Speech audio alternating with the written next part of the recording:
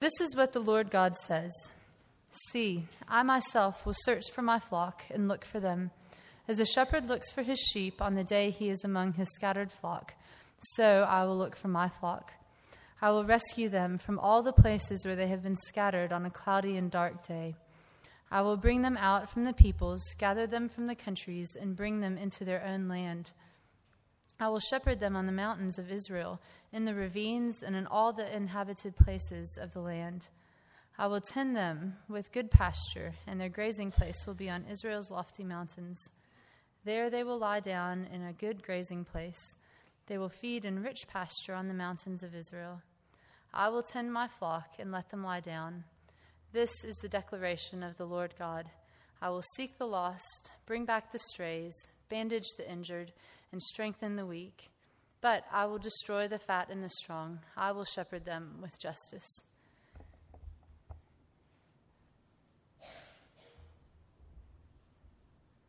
Second reading is from Luke 19. It's on page 966. He entered Jericho and was passing through. There was a man named Zacchaeus, who was a chief tax collector, and he was rich. He was trying to see who Jesus was, but he was not able to because of the crowd, since he was a short man. So running ahead, he climbed up a sycamore tree to see Jesus, since he was about to pass that way. When Jesus came to that place, he looked up and said to him, "Zacchaeus, hurry and come down, because today I must stay at your house."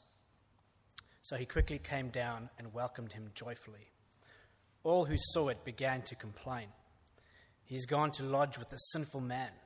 But Zacchaeus stood there and said to the Lord, "Look, I'll give half of all my possessions to the poor. Lord, and if I have extorted anything from anyone, I'll pay back 4 times as much." "Today salvation has come to this house," Jesus told him, "because he too is a son of Abraham.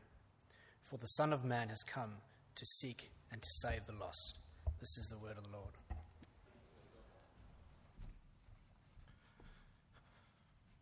Thanks, guys, for reading so well. My name's Andy Pearce. If I haven't met you, I'm one of the student ministers here at Church by the Bridge. Why don't we pray before we get stuck into this great passage? Heavenly Father, we do praise you that you are a speaking God.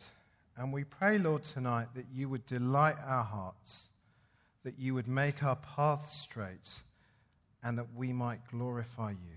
In Jesus' name, amen. Well, the words church and scandal are pretty ugly when they appear in the same sentence, aren't they? And all too often they do. Just this week, someone sent me a trailer for a new TV show in America, one of those fly-on-the-wall things called Preachers of LA. And as the title suggests, it follows 6 preachers who live in Los Angeles. And the thing that makes this TV show newsworthy, primetime worthy, is the scandal. These preachers are blinged up to the eyeballs. One of them drives a Bentley, one of them drives a Ferrari, another one's got a Bentley and a Ferrari. They all live in these massive celebrity houses. One of the preachers has a child with a woman who is not his wife from the congregation. And they are all completely over the top and blinged up to the eyeballs. See, it's the scandal of these preachers that has got the trailer 500,000 views in just a few weeks and will make it a number 1 hit when it goes live in a few weeks' time.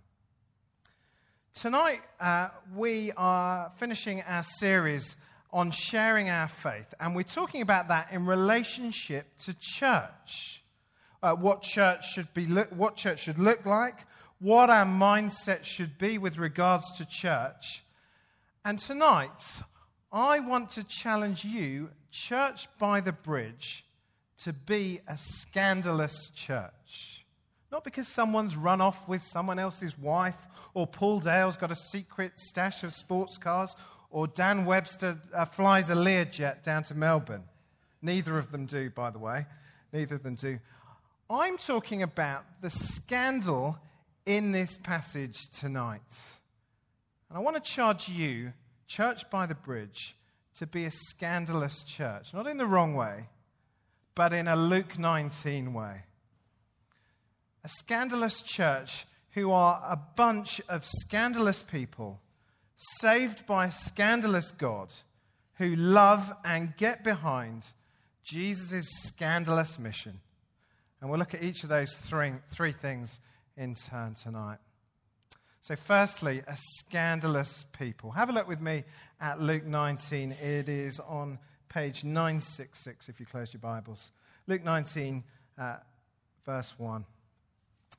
He entered Jericho and was passing through. There was a man named Zacchaeus, who was a chief tax collector, and he was rich.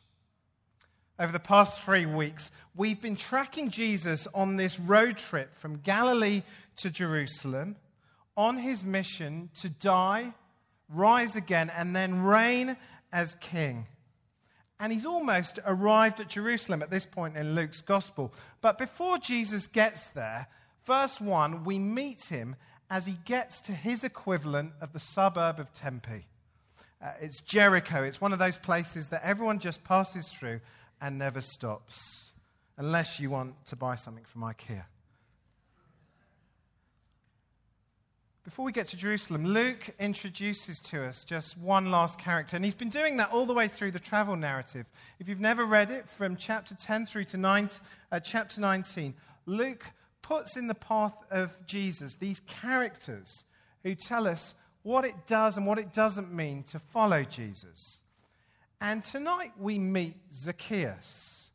And Zacchaeus is a nasty piece of work.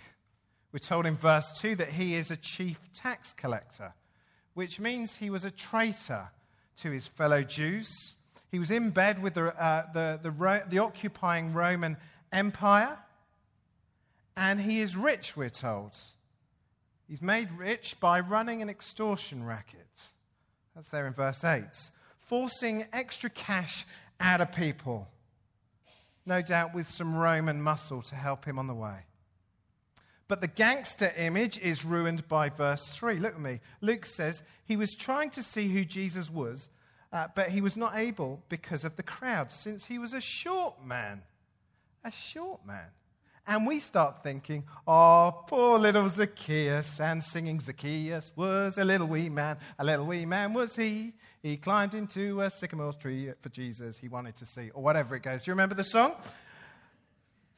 Well, in the ancient world, being a short man meant that you weren't rich. And his size only goes to show us the measures he had to go to extract cash from people. You see, we're not meant to think Lord Farquhar from Shrek when we see Zacchaeus. We're meant to think Bricktop from Snatch. The villain who is the nasty piece of work who will chop you up into little pieces if you do not hand over the cash. He is a nasty piece of work. And if you read Luke's gospel, you know Luke says that the rich don't get into the kingdom of heaven. That's what Jesus has been saying all along. And nasty rich people, they really don't get into the kingdom of heaven. Zacchaeus is morally and spiritually lost, as he is physically lost in this crowd. He was a Jew, but he swapped God for the enemy's team, the Romans. He swapped love for his neighbor for coercion of his neighbor and self-love. Now imagine with me, look at Zacchaeus and imagine with me the person you least expect to be a Christian. The person you'd least expect to find in a church. What are they like? Think about them. Morally, they're a million miles away from God. They're probably assorted. They don't really have a care in the world. And so they are hard and they don't really care about God. They are Zacchaeus. There's Zacchaeus. But so are we. See, what Luke is doing here in showing us Zacchaeus is holding up a mirror and saying, this is you. Because on our own, we are Zacchaeus. And so is every single person we know. Without Jesus, we are lost. On the face of it, we look all right, don't we? We've got friends, we've got a job, we've got a community, we've got Foxtel. But we're Zacchaeus. We may be materially rich, but without Jesus, we are spiritually bankrupt. That goes for every one of us here and every single person we know. We may be nice, moral people with chinos and iPads, but we are no better than Zacchaeus. We are no better than Zacchaeus, and we are no worse than Zacchaeus, because he's put there as this nasty little man. See, we are lost. The Bible says we are lost. We're spiritually bankrupt, living under God's judgment, living lives under God's judgment. And the pressure and the pain and the hurt and the suffering that we feel in our lives, the real stuff that hurts us, that is just testament to lives lived under the judgment of God. That's good to remember, isn't it? Because we can often look at a place like this church and think, look at it in Facebook mode and think, look at all the pretty people, look at all the sorted people, look at their nice website, their slick services, their good music and their handsome pastor. We can look at them and think everyone's got it sorted. But scratch the surface and we're all pretty dysfunctional. We are lost and broken. We're lost and broken just like everyone else in every church on the planet. So I wonder whether you see why Church by the Bridge is already a scandalous place. It's already a scandalous place because it's filled with people like Zacchaeus, like you and me. It's filled with people like Zacchaeus, but there's plenty of room for plenty more, isn't there? When we start looking at each other and seeing lost people, when we start looking at the friends that we live amongst and seeing them as lost Zacchaeuses, then surely that will drive us to action. We want to see lost people found. If someone was physically lost, we'd be plastering their picture all over Facebook. But what about the spiritually lost? We'll want to find them. We want to look out for each other if we see each other as lost, to keep each other going with Jesus, trusting our Savior. Because we know a Savior who loves the lost. He loves the lost, and he loves a bit of scandal. So second point tonight, we're saved by a scandalous Jesus. Have a look at me at verse 4. Pick up the story there. So running ahead, Zacchaeus climbed up a sycamore tree to see Jesus, since he was about to pass that way.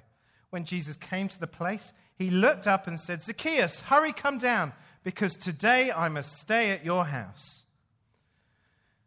By this point in Luke's gospel, we already know that Jesus pulls a crowd. And we already know that if you've got an ailment and you throw yourself in front of Jesus, there is a good chance that he will sort you out. However, what happens with Zacchaeus is completely unexpected, because he's climbed this sycamore tree. He wasn't expecting Jesus to see him. He was just expecting to get a glimpse and climb back down from the tree. Jesus doesn't shout out to Jesus. He doesn't throw himself on the road. But Jesus also doesn't just walk by. He looks up in the tree and says to Zacchaeus, "Hurry, come down, because today I must stay at your house." You can imagine One Direction doing it, can't you, with some random fan going to their house for tea. You can imagine them doing it.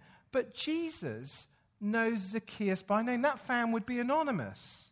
Jesus knows Zacchaeus by name, and he urgently calls him. He says, "Today I must stay at your house." Now, if I said that to you, you'd think that's pretty rude. Jesus says it to Zacchaeus, and the crowd think it's scandalous. Have a look with me at verse 7. The crowd are furious. He's gone to lodge with a sinful man. You see, going for dinner in someone's house, was the first century sign of acceptance and forgiveness. We've got to remember just how much grief Zacchaeus has given these people. He's extorted money from these people. So no wonder they're not happy. This is a bad publicity stunt for Jesus. If you're going to go to someone's house, don't go to Zacchaeus's. And the crowd are understandably furious. Who does Jesus think he is going to Zacchaeus's for tea? Doesn't he know who Zacchaeus is? Zacchaeus is scum. Doesn't Jesus know that I've bought my granddad to get his legs fixed? It's out of order, Jesus. Scandalous. We saw a similar reaction last week, didn't we, with the older brother as the father welcomes the younger son into the house and kills the fatted calf. It's scandalous, but it's difficult to appreciate the full scandal of what Jesus does here. In the same way that it's difficult to appreciate the extent of the scandal caused as Jesus invites himself into the lives of people like you and me. Because that's Jesus' job, isn't it? You've seen the posters. God loves and Jesus saves. That's what they do. And we get thinking that God is somehow lucky to have me. The church is in decline, and God should be happy with any bit that he gets of me. And we start to think like we are doing God a favor by serving him, talking about him, or coming to church. It's really difficult to understand the scandal of someone becoming a Christian, isn't it? I want to read a little bit from this book, The Difficult Doctrine of the Love of God by Don Carson, just to give us an idea of how scandalous it is for Jesus to accept someone as a Christian. I'll read from his book. Picture Charles and Susan walking down a beach hand in hand at the end of the academic year. The pressure of the semester has dissipated in the warm evening breeze. They have kicked off their sandals and the wet sand squishes between their toes. Charles turns to Susan, gazes deeply into her large hazel eyes and says, "Susan, I love you. I really do." What does he mean? Well, in this day and age, he may mean nothing more than he feels like testosterone on legs and wants to go to bed with her forthwith. But if we assume he has even a modicum of decency, let alone Christian virtue, the least he means is something like this. "Susan, you mean everything to me. I can't live without you. Your smile poleaxes me from 50 yards. Your sparkling good humor, your beautiful eyes, the scent of your hair, everything about you transfixes me. I love you."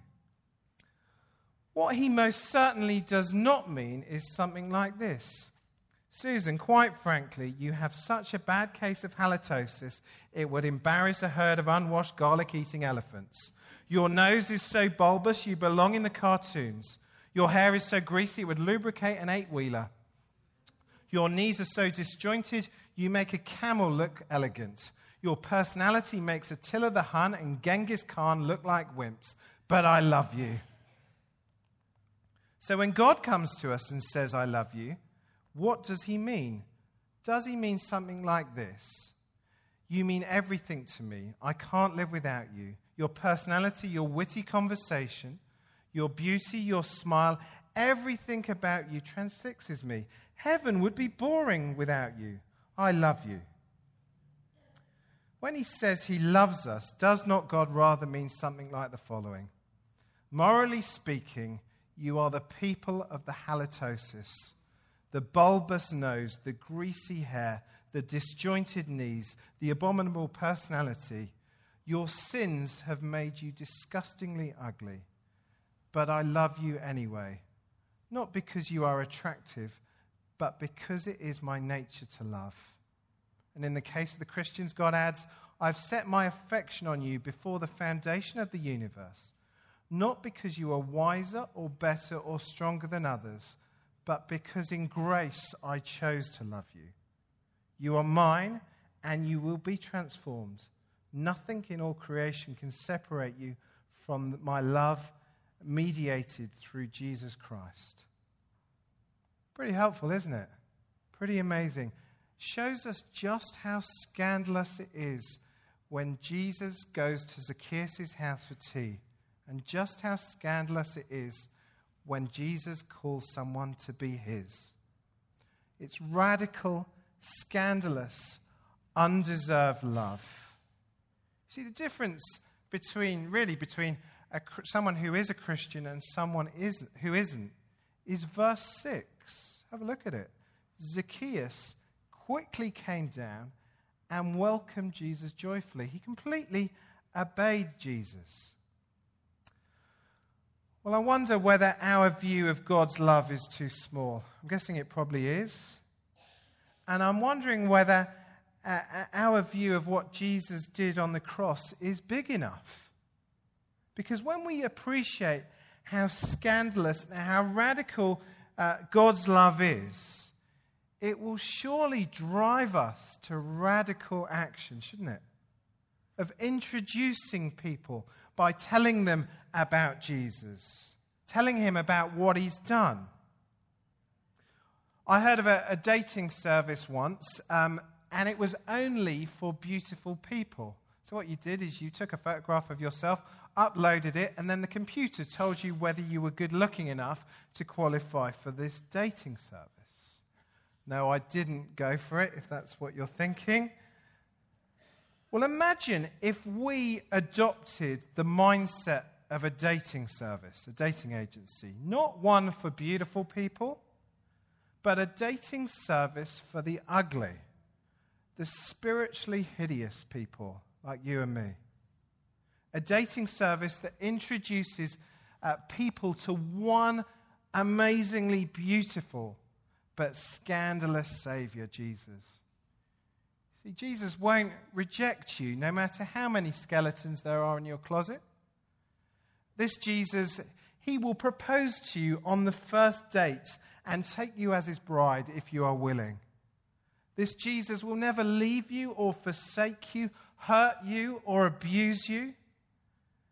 This Jesus will take you as you are.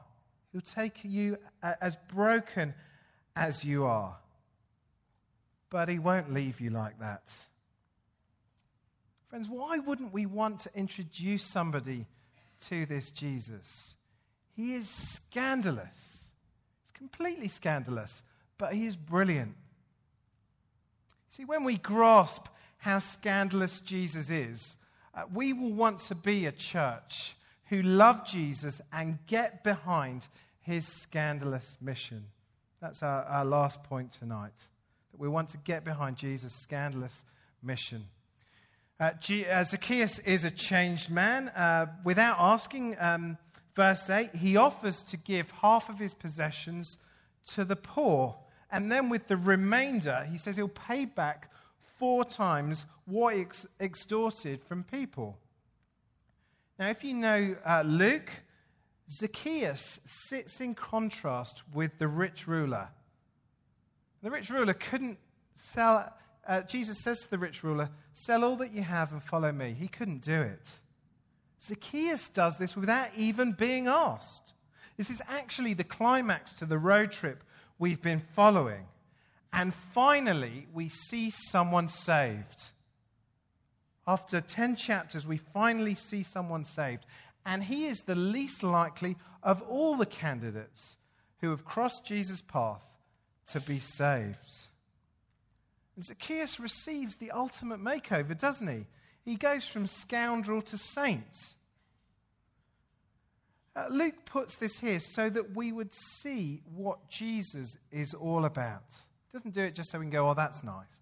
He puts it here so that we can see that the mission of Jesus is to save and seek the lost. Verse 9, "Today salvation has come to this house," Jesus told him, "because he too is a son of Abraham. For the Son of Man has come to seek and to save the lost." This is one scandalous thing to say, one scandalous mission, that the Son of Man came to seek and to save the lost. It's not scandalous because it's in the Bible or because of Zacchaeus. It's because of who the Son of Man is. It comes from Daniel 7, and the Son of Man is the character in the Bible who is given all authority and power by God to rule the world. And yet, he performs the ultimate act of service to save the lost. Imagine if Prime Minister Rudd, Tony Abbott, and President Obama came to Church by the Bridge tonight and cleaned our toilets. It'd be very kind of them, wouldn't it? But it would be scandalous. It would be completely scandalous. But that doesn't come anywhere near how scandalous verse 10 is. See, the Son of Man, the King with all authority, dies a shameful death on a Roman cross. It was illegal even for Roman citizens to talk about crucifixion. And he dies on a Roman cross to save Zacchaeus and to save people like you and me. It's the scandal of the cross. That's where we're going towards. That's Jesus' mission. And if we are followers of this Jesus, then his mission is our mission. We are called to work alongside Jesus in seeking and saving the lost. It's incredibly daunting, isn't it, that Jesus would call us to help him seek and save the lost. I think I would find there would be loads better ways to do it than asking someone like me. It's incredibly daunting, but it's also an incredible privilege, isn't it? Jesus' scandalous mission is my scandalous mission. And it is my privilege to have that mission. See, when we think of it like that, getting behind this mission of Jesus, it shouldn't be weird and heavy. It should be a privilege. It should be a privilege. And as a church, we can do that. As a congregation, we can do that. We've got some amazing talks coming up in John's Gospel. Why not invite a friend to come along and hear a sermon on John 3:16? You could bring them here and then buy them a burger afterwards. We are also not far away from a Christianity Explored course. They're only kind of 8 weeks. There's only like an 8-week gap between those Christianity Explored courses. That is a great thing for friends to come to. I've had friends go to it. It's a good thing to brush up on the basics if you're already a Christian, but it's a great thing to bring friends to. We put on carol services at church here so that to make it easy for us to invite friends to. It's not primarily for the anonymous public to come to. It's so that it would be easy for us to invite our friends to introduce them to this amazing Jesus. So can I urge you to get praying for that Christmas invite? Get praying for who you might bring to our John series. Of course, you might not want to do it like that. I've got friends. I've got a friend who had his birthday party 2 months early so that he could catch his friends before they went away on uni holidays. He invited them along. He invited church mates. He invited his friends that weren't Christian along. And he knew that they would chat together. And then he gave a short talk explaining why he was a Christian. Other friends I know have had dinner parties where they've just got their mates from church and their mates from work to sit and have dinner together and prayed and seen what's happened in those conversations. Some friends have done a talk in that context. But the main thing is introducing to people to Jesus. That's been the goal.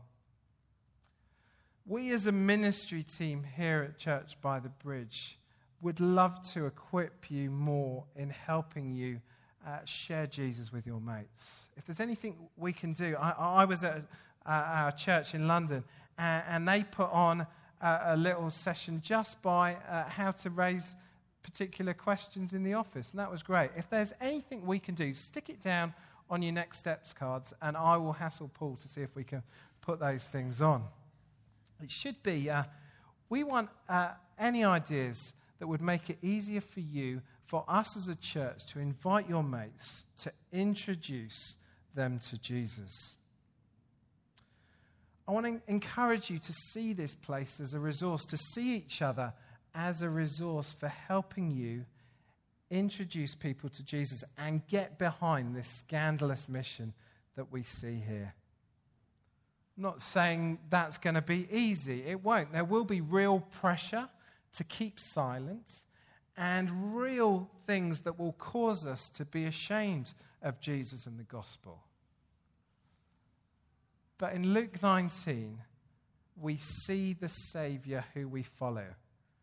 And he is in the business of seeking and saving the lost. And he will do immeasurably more than we ask or imagine. He will do that. So let's be praying, let's be inviting, let's be that dating agency. Well, to conclude, if they were to make a TV show, Christians of Kirribilli, what would be the scandal that gets all the YouTube hits? Would the scandal be these people who call themselves Christians but living like they've never met him, who keep silent about Jesus, who use Jesus as some kind of good luck charm? Or would the scandal be the Christians of Kirribilli who cause scandal by radically proclaiming this amazing Jesus and seeing lives turned upside down as Jesus seeks and saves the lost? Let's pray there.